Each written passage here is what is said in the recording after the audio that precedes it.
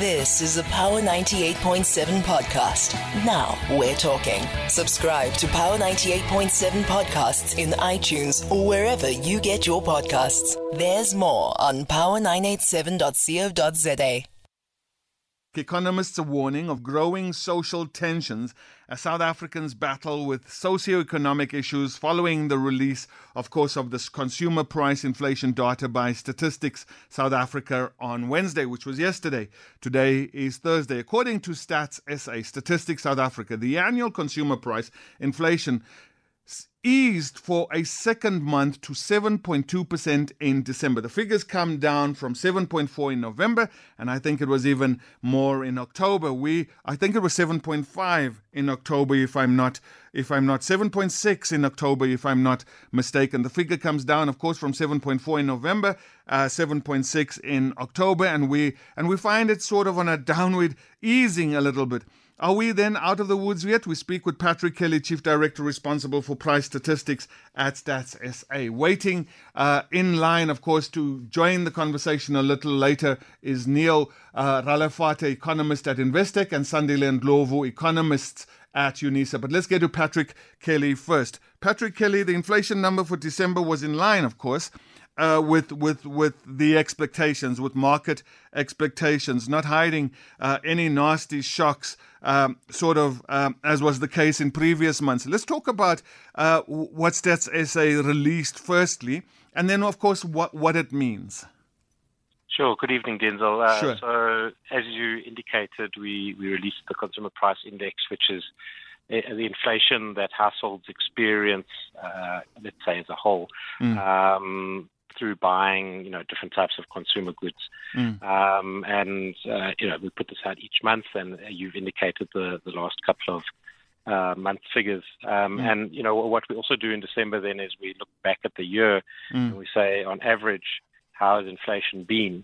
And so in addition to the 7.2 monthly figure that we put out, we also reported that annual inflation was 6.9%, average annual inflation, which is high by historical numbers. I mean, we haven't seen a number like that since 2009. And that was the global sort of crisis, wasn't it? 2008, 2009, round about 2010.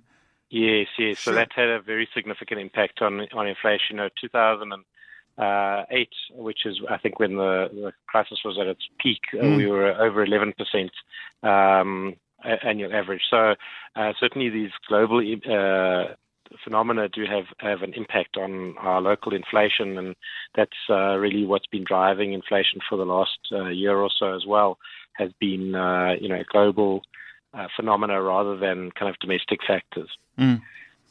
So what does it really mean for the man in the street? Let's get to somebody who is listening and listening to a statistic that says the average annual inflation for 2022 sat at 6.9%. The annual consumer price inflation cooled for a second time in December to what was that number, 7.2 from 7.4. Yeah, sure. and that reading being the softest reading since May, which was 7.6%. What does it all mean when you're talking about through buying different consumer products and through the months? What when somebody Sure. when the layman is listening to Stats SA release that, what does it mean for him? How does it impact him? Yeah. So let me first of all say what is it that we're trying to put out there is Sure. that if we were to take the kind of spending patterns of all the households in the country together, and we look at all the things that they might possibly buy, and we measure them every month. Yeah. Talking about bread and maize on one hand, and other food items all the way through to a car. Or TV or whatever that you might, some people will never buy it, and some people buy it every few years. So all of these things we do measure every month. And I think people often say, "Oh, this number that Stats puts out, that doesn't reflect my inflation experience," kind of thing. And that's quite understandable because we're not trying to track each individual person's experience. And as I said, some things you buy quite often, and other things you hardly ever buy. So, what I find quite useful at the moment is to just try and zone in on those categories, those products that are really driving inflation higher at the moment. So one way I like to look at this is to actually take there's two broad categories that are driving inflation. One is food and non-alcoholic beverages, and the other is fuel, motor vehicle fuel. Sure. So if we were to take those two out of the equation, we'd be on 5.1%. Compared to the 7.2. So that does tell us, and that's the number has kind of been, going up much more slowly, and it's kind of pretty stable at the moment. And so that tells us then that it's food and non-alcoholic beverages as well as fuel that really is pushing inflation quite high. So if we look at those a bit, then the other way of looking at it as well is if we look at non-durable items. Okay, so what that means is those are things that we buy quite regularly. Sure. So durable items would be cars and all that stuff. So if we look at non-durable items, which is really, that would be our sense of inflation from a day-to-day basis, is that I paid this much last week for this thing, and this week I'm paying something else. So if we look at that, that's at 11.7%. Okay, so that kind of gap between the 5.1 and the 11.7 is sort of what's really causing the pain in people's pockets at the moment. So food inflation is particularly high at the moment. It's about 12.5%. And if we drill down into that, really there's a couple of main groups that are the culprits here. First of all, bread and cereal products, which is really our staple products, maize, bread, pasta, those kind of things, is at 20.6%. Wow. And this has been high consistently through the year. It started off with some adverse weather conditions in other parts of the world that pushed the price of certain products higher. The Russian invasion of Ukraine. I was wanting to come to that because, we're talking grain and wheat and everybody's talking about Russia and Ukraine and that was the story in the beginning of that war anyway. Yes, exactly. And look, they did manage to get products out, but I think by that stage, there were cumulative effects of supply chain issues or whatever around the world. And, if one looks at inflation in other countries, all countries have experienced really high inflation over the last year, which really does indicate that it's these kind of global phenomena. Historically, in South Africa, when food prices go high, it's normally related to drought conditions. And that was the situation in 2016, which was kind of our last, most recent sort of high period of food inflation. But, if you want to talk about, people's experience, maize meal prices, which is our main staple in the country, is up over 33% over the year. So that's a real impact for people. What was that figure of maize meal? 33.7%. 33% over the last 12 months. Yeah. Wow. Yeah. And prices, I saw a stat talking about price increasing on average by 12% over the past 12 months. That's goods in general, but that's exceptionally high. And also we saw in the beginning of the Ukrainian war, we were talking about, what was it? Oil, cooking oil that also went, sky high. So cooking oil went sky high, and in fact, that didn't have a lot to do with the war in Ukraine. That actually had to do with weather phenomena somewhere in Asia. Look, that hit massive numbers and actually has been coming back a bit over the last 4 months or so. We've seen declines in the price of cooking oil and margarine and the like. So that overall index is now at 22.4%. But it was, I think, if I remember correctly, up around the 40% year-on-year rate not that long ago. Patrick, I've got the economists also lined up here, but some of them are saying there is hope on the horizon for this particular cash-strapped South African, and they're looking at inflation dropping from maybe March, somewhere mid-month, and then by the end of the year further, and they're saying, there's some good news. Are you able even to talk as Stats A about good news, or do you talk about the numbers as you see the numbers? Yeah, we normally talk about it retrospectively, but I think that what you can look at is what are the factors that have been causing high inflation, and are those factors still in existence or not? And I think that some of these factors may remain in place. So, I don't really have a view on maize meal, but the cooking oil prices have started to come down. I think we can look at fuel prices. Fuel prices, obviously, we all, for those people that drive cars, it's a direct cost, but for many people, it's just an indirect cost of operating machinery, of transporting goods from one place to another. We have dropped down a bit in fuel inflation, but but we have been in double-digit territory, over kind of a year and a half, and so these increases then are built into the price, and although overall inflation may slow down, even if we drop from 7.2% to 4%, that still means that prices are going up by 4% each year. Yeah. Now, in that whole calculation, some prices may come down, and we know fuel prices, as an example, do drop down. And in January, we did see a drop, and that will obviously assist the overall calculation. But we shouldn't be lulled into a sense that when inflation slows down, that prices are not increasing. They are increasing, but they're just increasing at a slower rate. Sure. Patrick Kelly, I want to say thank you so much, Chief Director responsible for price statistics at Stats. Thank you so much for just coming in and giving some solidness to the numbers and what that all means. Thank you. That's a pleasure. Thank you so much. It's 23 minutes past 11 o'clock. Well, there you heard it. Patrick Kelly there, of course, from Stats SA, talking, of course, about the annual consumer price inflation having cooled for a second time in December to 7.2, of course, from the 7.4 in November, and of course, in October it was 7.6. Let me bring my two guests into the conversation at the moment, Neil Ralefeta and, of course, Sandile Ndlovu. Neil, welcome to Power Perspective. How are you? Good evening, Danko. Good evening to your listeners. I'm well, thanks. How are you? I'm good, man. And compliments of the season, bro. All the best for the year. Sure, man. Sandile Ndlovu, welcome to Power 98.7. Compliments of the season, and thank you for joining us, man. No problem, sir. You're welcome.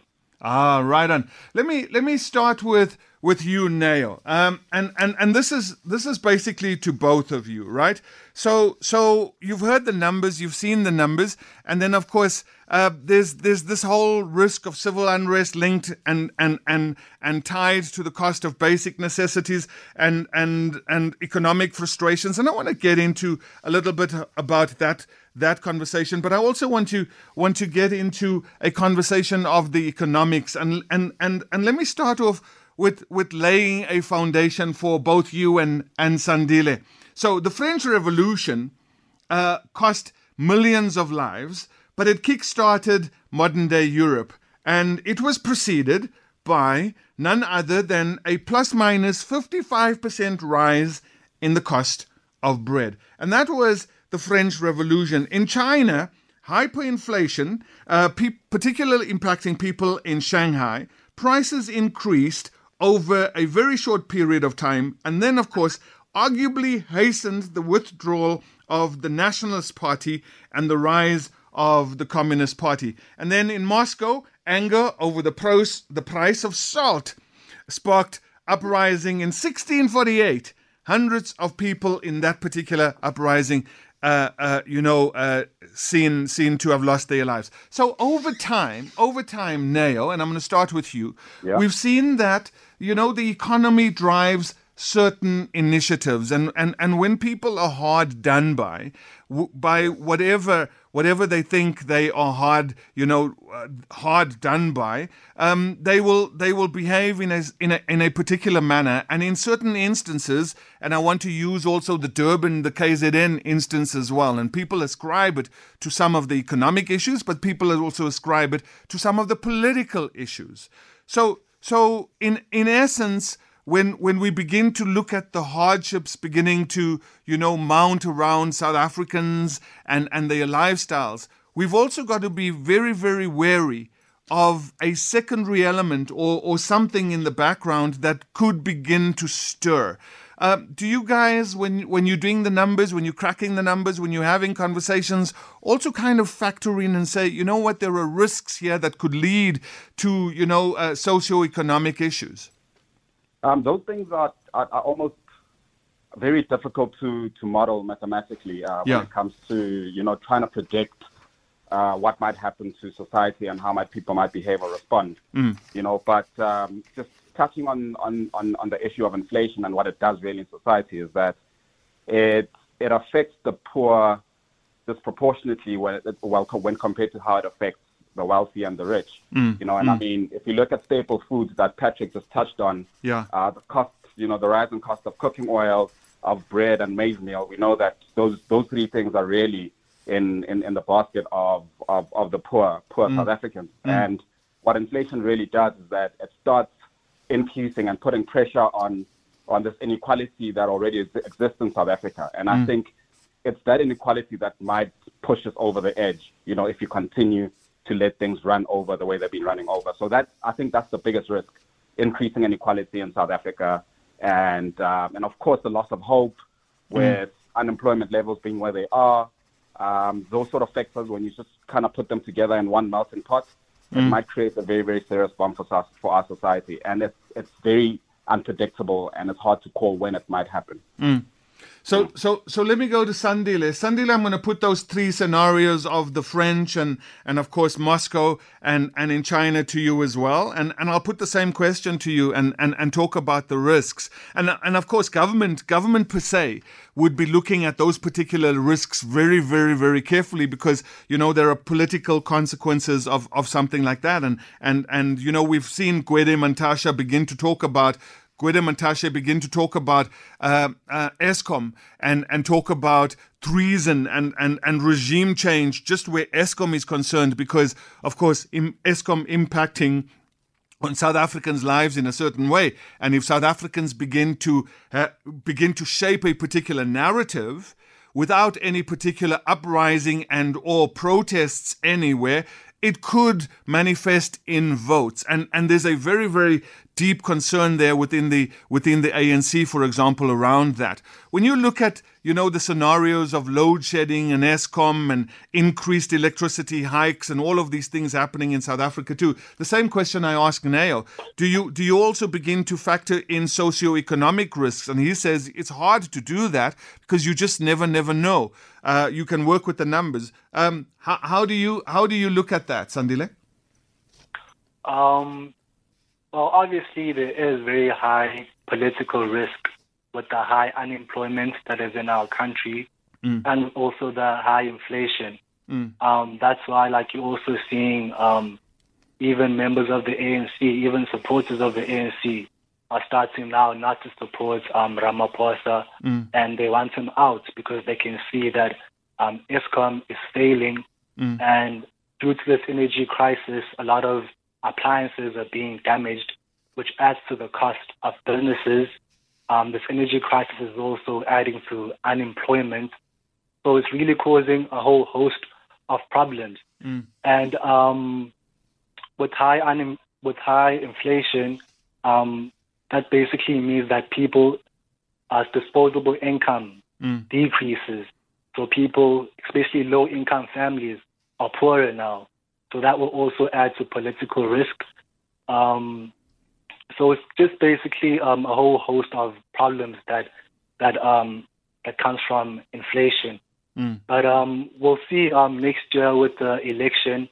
By that time, you'll see that there will be a very, very high political risk, And you also see that in the financial markets too, there will be high volatility. So with high unemployment, high inflation, you'll definitely see that in the financial markets. You'll also see that with people actually fighting their political leaders in order to solve all these problems. Let me stick with you, and Sandile, before I go back to now. Is there good news in the sense of the gravity of the current moment, this gravity of the South African moment that we see within, that's taking shape within South Africa? And let me say, and I use the word good news, and just defined as good news at the moment, but is the good news the fact that the gravity of this current moment is not lost on political leaders? They know, the repercussions. They know it's not something that's going to blindside them, because ultimately they an integral part of some of the problems as well, if not some of the initiators of some of the problems as well. And particularly a government like ours has, and I will use some examples, has sought to maybe shield people from the worst aspects of some of the rising costs. And I look at grants, and I look at the 350 during COVID, and particularly grants. Do you think that, the gravity of our current situation is acknowledged, people understand it, or there's something brewing, and when we talk about the impact of the poor, increasing equality, loss of hope, unemployment, the unemployment numbers, is it something that sometimes just, runs ahead of some of the politicians, even though they might want to make these interventions, whereas grants and the 350s, but these problems run ahead of politicians and eventually begin to determine how things are going to work out? I don't think that people will let this pass, because people are very, very angry. I mean, state-stitch load shedding is still occurring, and apparently this energy crisis is still ongoing. So people will keep on getting angry, and prices are also not decreasing. Inflation is still high. Even though inflation decreased from 6.4% to 7.2%, China might reopen in a few months. That would lead to a spike in oil prices and another increase in oil prices, which will translate into high inflation and high interest rates. And high interest rates are also a problem for the economy because they decrease investment, they also decrease demand. So you'll also probably see a recession in South Africa, and people will look at the recession and look at the political leaders, and that will also translate into high political risk. And so like the problems in South Africa are definitely increasing, and the government really needs to apply the appropriate fiscal policies and the appropriate monetary policies to solve all these problems and increase employment. Now, is it worthwhile now, looking with the kind of conversation we're having, the socioeconomic kind of conversation linked, of course, to all sorts of things? Is it worthwhile? And you were saying earlier on that it's really, really hard to determine, whether some of these things are directly linked. But let me put something to you then.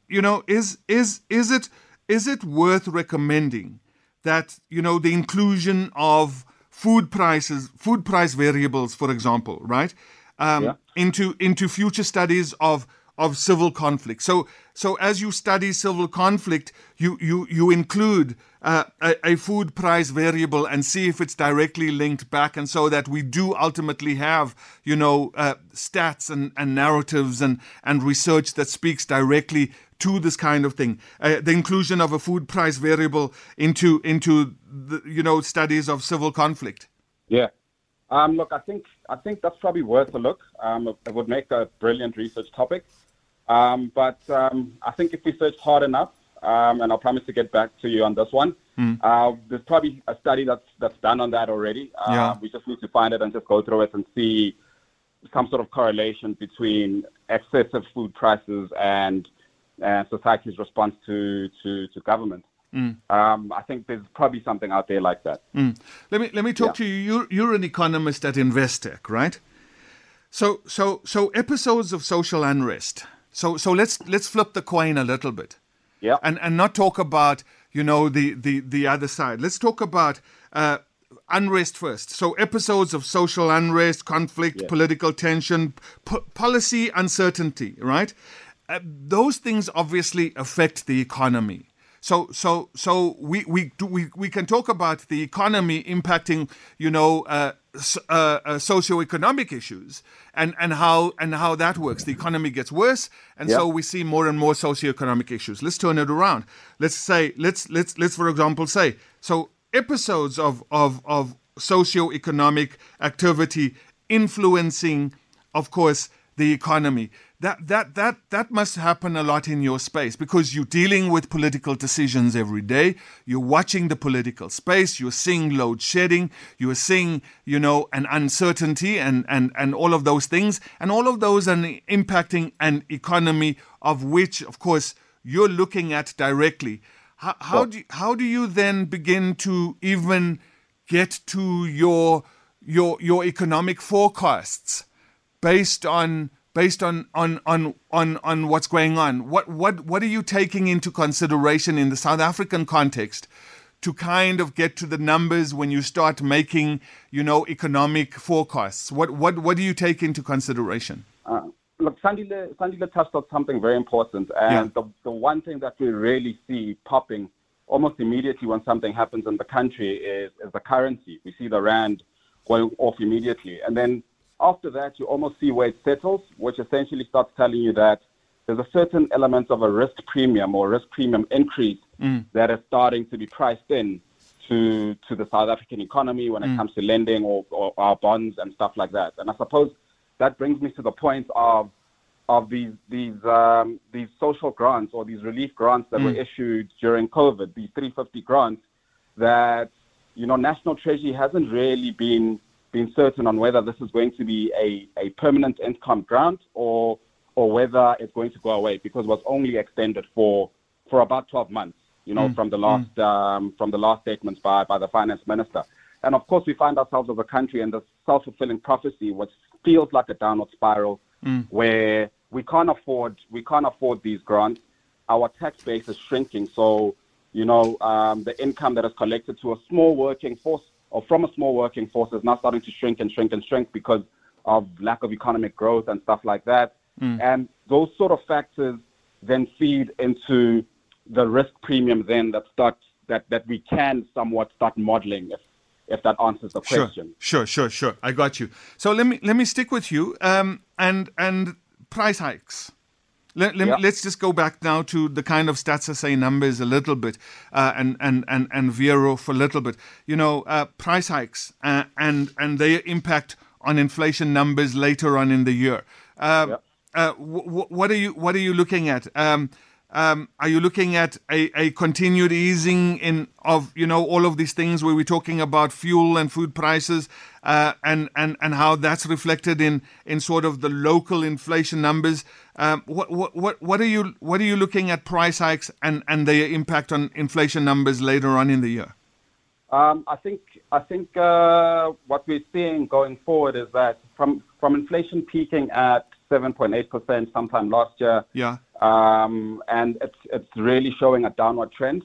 There's still going to be some shocks to the system. I mean, Sanila mentioned China reopening. They're a big consumer of commodities on oil.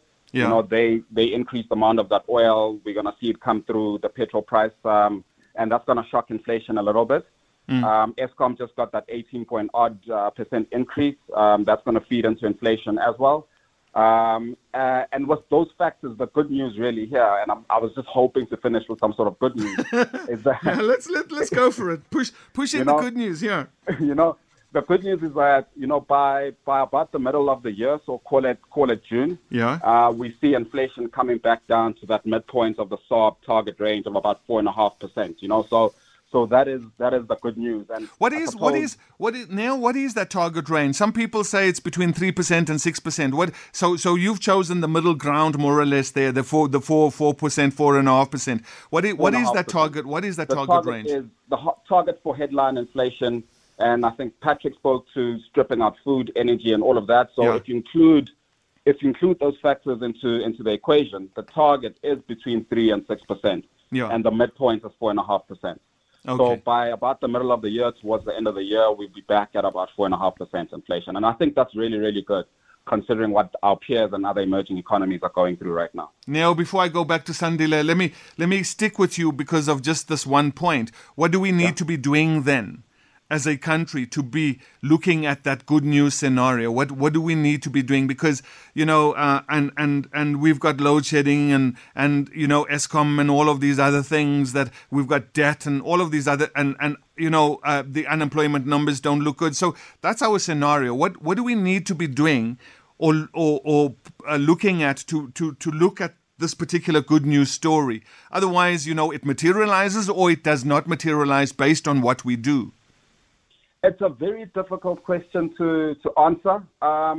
What I do hope is going to happen is that Mr. President has gotten the nod for a second term from his party. Yeah. And I hope that, we've been talking about these fiscal reforms for the longest time, and there's been no action there. And I'm hoping that, with his last and hoping final term in office, he'll be able to make those harsh decisions that really shift society, because the tide seems to be coming in other economies. And if we don't take this opportunity with everything that we have at our disposal and all the resources we have at our disposal, we might miss the bus. And I suppose one last thing is there's this phenomenon that the world is moving away from globalization to some sort of localization. So we've got this opportunity to revitalize our industry and our manufacturing capabilities. And if we take those opportunities and build that capability as a country, I think we'll be able to lift a lot of people in the society. Sure. Sandile, load shedding. Are we penciling it into the kind of numbers down the road? Are we at an engaged stage where we know what's going on with load shedding, where we having the kind of concrete conversations about what needs to be done? Because I'm worried that we're not having those numbers. Even the president might not go to Davos in Switzerland. But, that doesn't give us confidence that he is here and he has had meetings and they know what to do. From my understanding, he's back here because of the severity of the situation, but also he's asking questions. What must we do? How can we do it? And there's obviously an absence of a plan. Are we penciling in properly the kind of load shedding numbers? I don't think we are, because Eskom is basically the one and only producer of energy in South Africa, and it has very high debts in its books. So looking at the long term, these problems will still persist, and the only way to solve this is for the government to actually privatize Eskom, allowing private investors to also be involved in energy production. You actually went there, Sandile. You actually went there to the element of privatizing Eskom. It's true. It's such a nasty word in so many conversations. It's the truth, though, because our government here in South Africa can't actually manage all these parastatals. I mean, look at Transnet. Transnet is failing. Eskom is failing. So many parastatals are failing. And the only way to solve this is to allow private investors to invest in these sectors, to invest in renewable energy in order for the power grid to improve. And that's the only way to solve this, So load shedding is going to be with us. Let me stay with load shedding and what do you think then? I mean, the scenarios for small and medium term enterprises, devastating. People can't keep their doors open. I was speaking to some people earlier on as callers, and they were saying, we're beginning to lose our jobs. Just Eskom alone and load shedding. And the impact on the economy. And forecast what you anticipate. I think that this energy crisis will still go on for maybe the next 2 years, up until we come up with a solution. Maybe we need to invest more into renewable forms of energy, such as maybe solar, wind, or even nuclear. But then, we also need to, we can't expand our coal mines anymore because of global warming and stuff. So we need to invest more into renewable forms of energy, maybe nuclear, wind, and solar. And we also need to allow private investors, private companies to invest in the energy sector, because that's the only way that the energy sector will be able to grow, because clearly the government is failing. Now, you mentioned the issue, and also Sandile mentioned the issue of a recession. Now there's the whole definition of what a technical recession is, and then people will say, you know what, it's not really a recession because it's a technical recession, and the definition that there would be, of a particular kind. If you don't have growth, and I think in 2 quarters, ultimately you're in a technical recession. So the terminology then does not have the gravity of what it actually is, but a recession is a recession is a recession. Yep. Are you guys forecasting a recession of any kind this particular year? Because that's how we went into the beginning of this particular year. The first thing I heard, 1st of January, 2nd of January, economists are going, and likely this year a recession, and I'm like, wow, so early in the year, guys, is that how did you get there so fast, So what's Investec suggesting? Look, the current expectation is that there's going to be a mild recession. And I mean, all of this is still some sort of part of the recovery process coming out of the pandemic. So what we're expecting is that, Sanila mentioned that high interest rates, of course, constrain spending, because people have got less capacity to borrow to go spend on what they need to spend on. Yeah. So even though there's a recession coming, our expectation is that it's going to be a very mild recession. And then after this recession, I would expect that, we might be fully out of the impacts of the pandemic, and we can start rebuilding again after all these cycles. Yeah. Now, as I begin to close the conversation, you've given me some sense of a good news story in mid-year and end of the year. Any other sort of rainbow on the horizon that we should be looking at in the economy, in the South African space? Whether there's a particular development that's going to come or whatever, because we're in Davos at the moment, and we've got 4 ministers there. We don't have the president, of course, and we know why. But obviously we're trying to sell ourselves as a country, and it's becoming a harder and harder sell. But the doom and gloom story is there. People losing jobs, and all of these other stories. From a economic perspective, what could the other good news stories be? I mean, I just need to go back to the electricity issue. Yeah. Okay. I was reading something the other day that says we actually have about 46 gigs of capacity in the country. And I think of that 46, only 26 odd is functional. And it's that lack of availability that is putting pressure, and that's why we're seeing this much load shedding. So, it's not like we need to rebuild new power stations from scratch to get power on. We just need to direct resources and attention to this, call it mothballed capacity that we can bring back online. And I think if the guys that make the decisions are able to direct their attention in that direction, we might be able to come out of this electricity crisis much quicker than is anticipated. And of course, you fix that problem, we get into the momentum of. I see you hopeful. I see you. You're really, really hopeful. We might get out of this electricity. I'm an optimist. I believe in the country. Like I said to you, I really want to give out good news. And I am very hopeful. That we somehow going to get to a tipping point where very, very difficult conversations are going to be had, and very difficult decisions are going to be made. And I think we might need to in the short term, while we build our renewable and clean energy capacity, look at using what we have and what we're strong at, keep coal, available capacity, bring that back online, get the country moving again, and with that momentum, we'll be able to plug into this energy plan that's been brought out, which is really a mix of different sources of power to be able to create sustainable energy for the South African economy. Sure. Sandile, my last question then to you, as you've also raised, slow but also inequitable economic growth. So it's not shared, and Neo also talking there about, how it hits, the poorer men hardest. And he's going to experience all of that. So for you, the good news story, apart from, mid-year it might look a little better where we're talking about inflation and all sorts. Do you see that particular rainbow? What is it?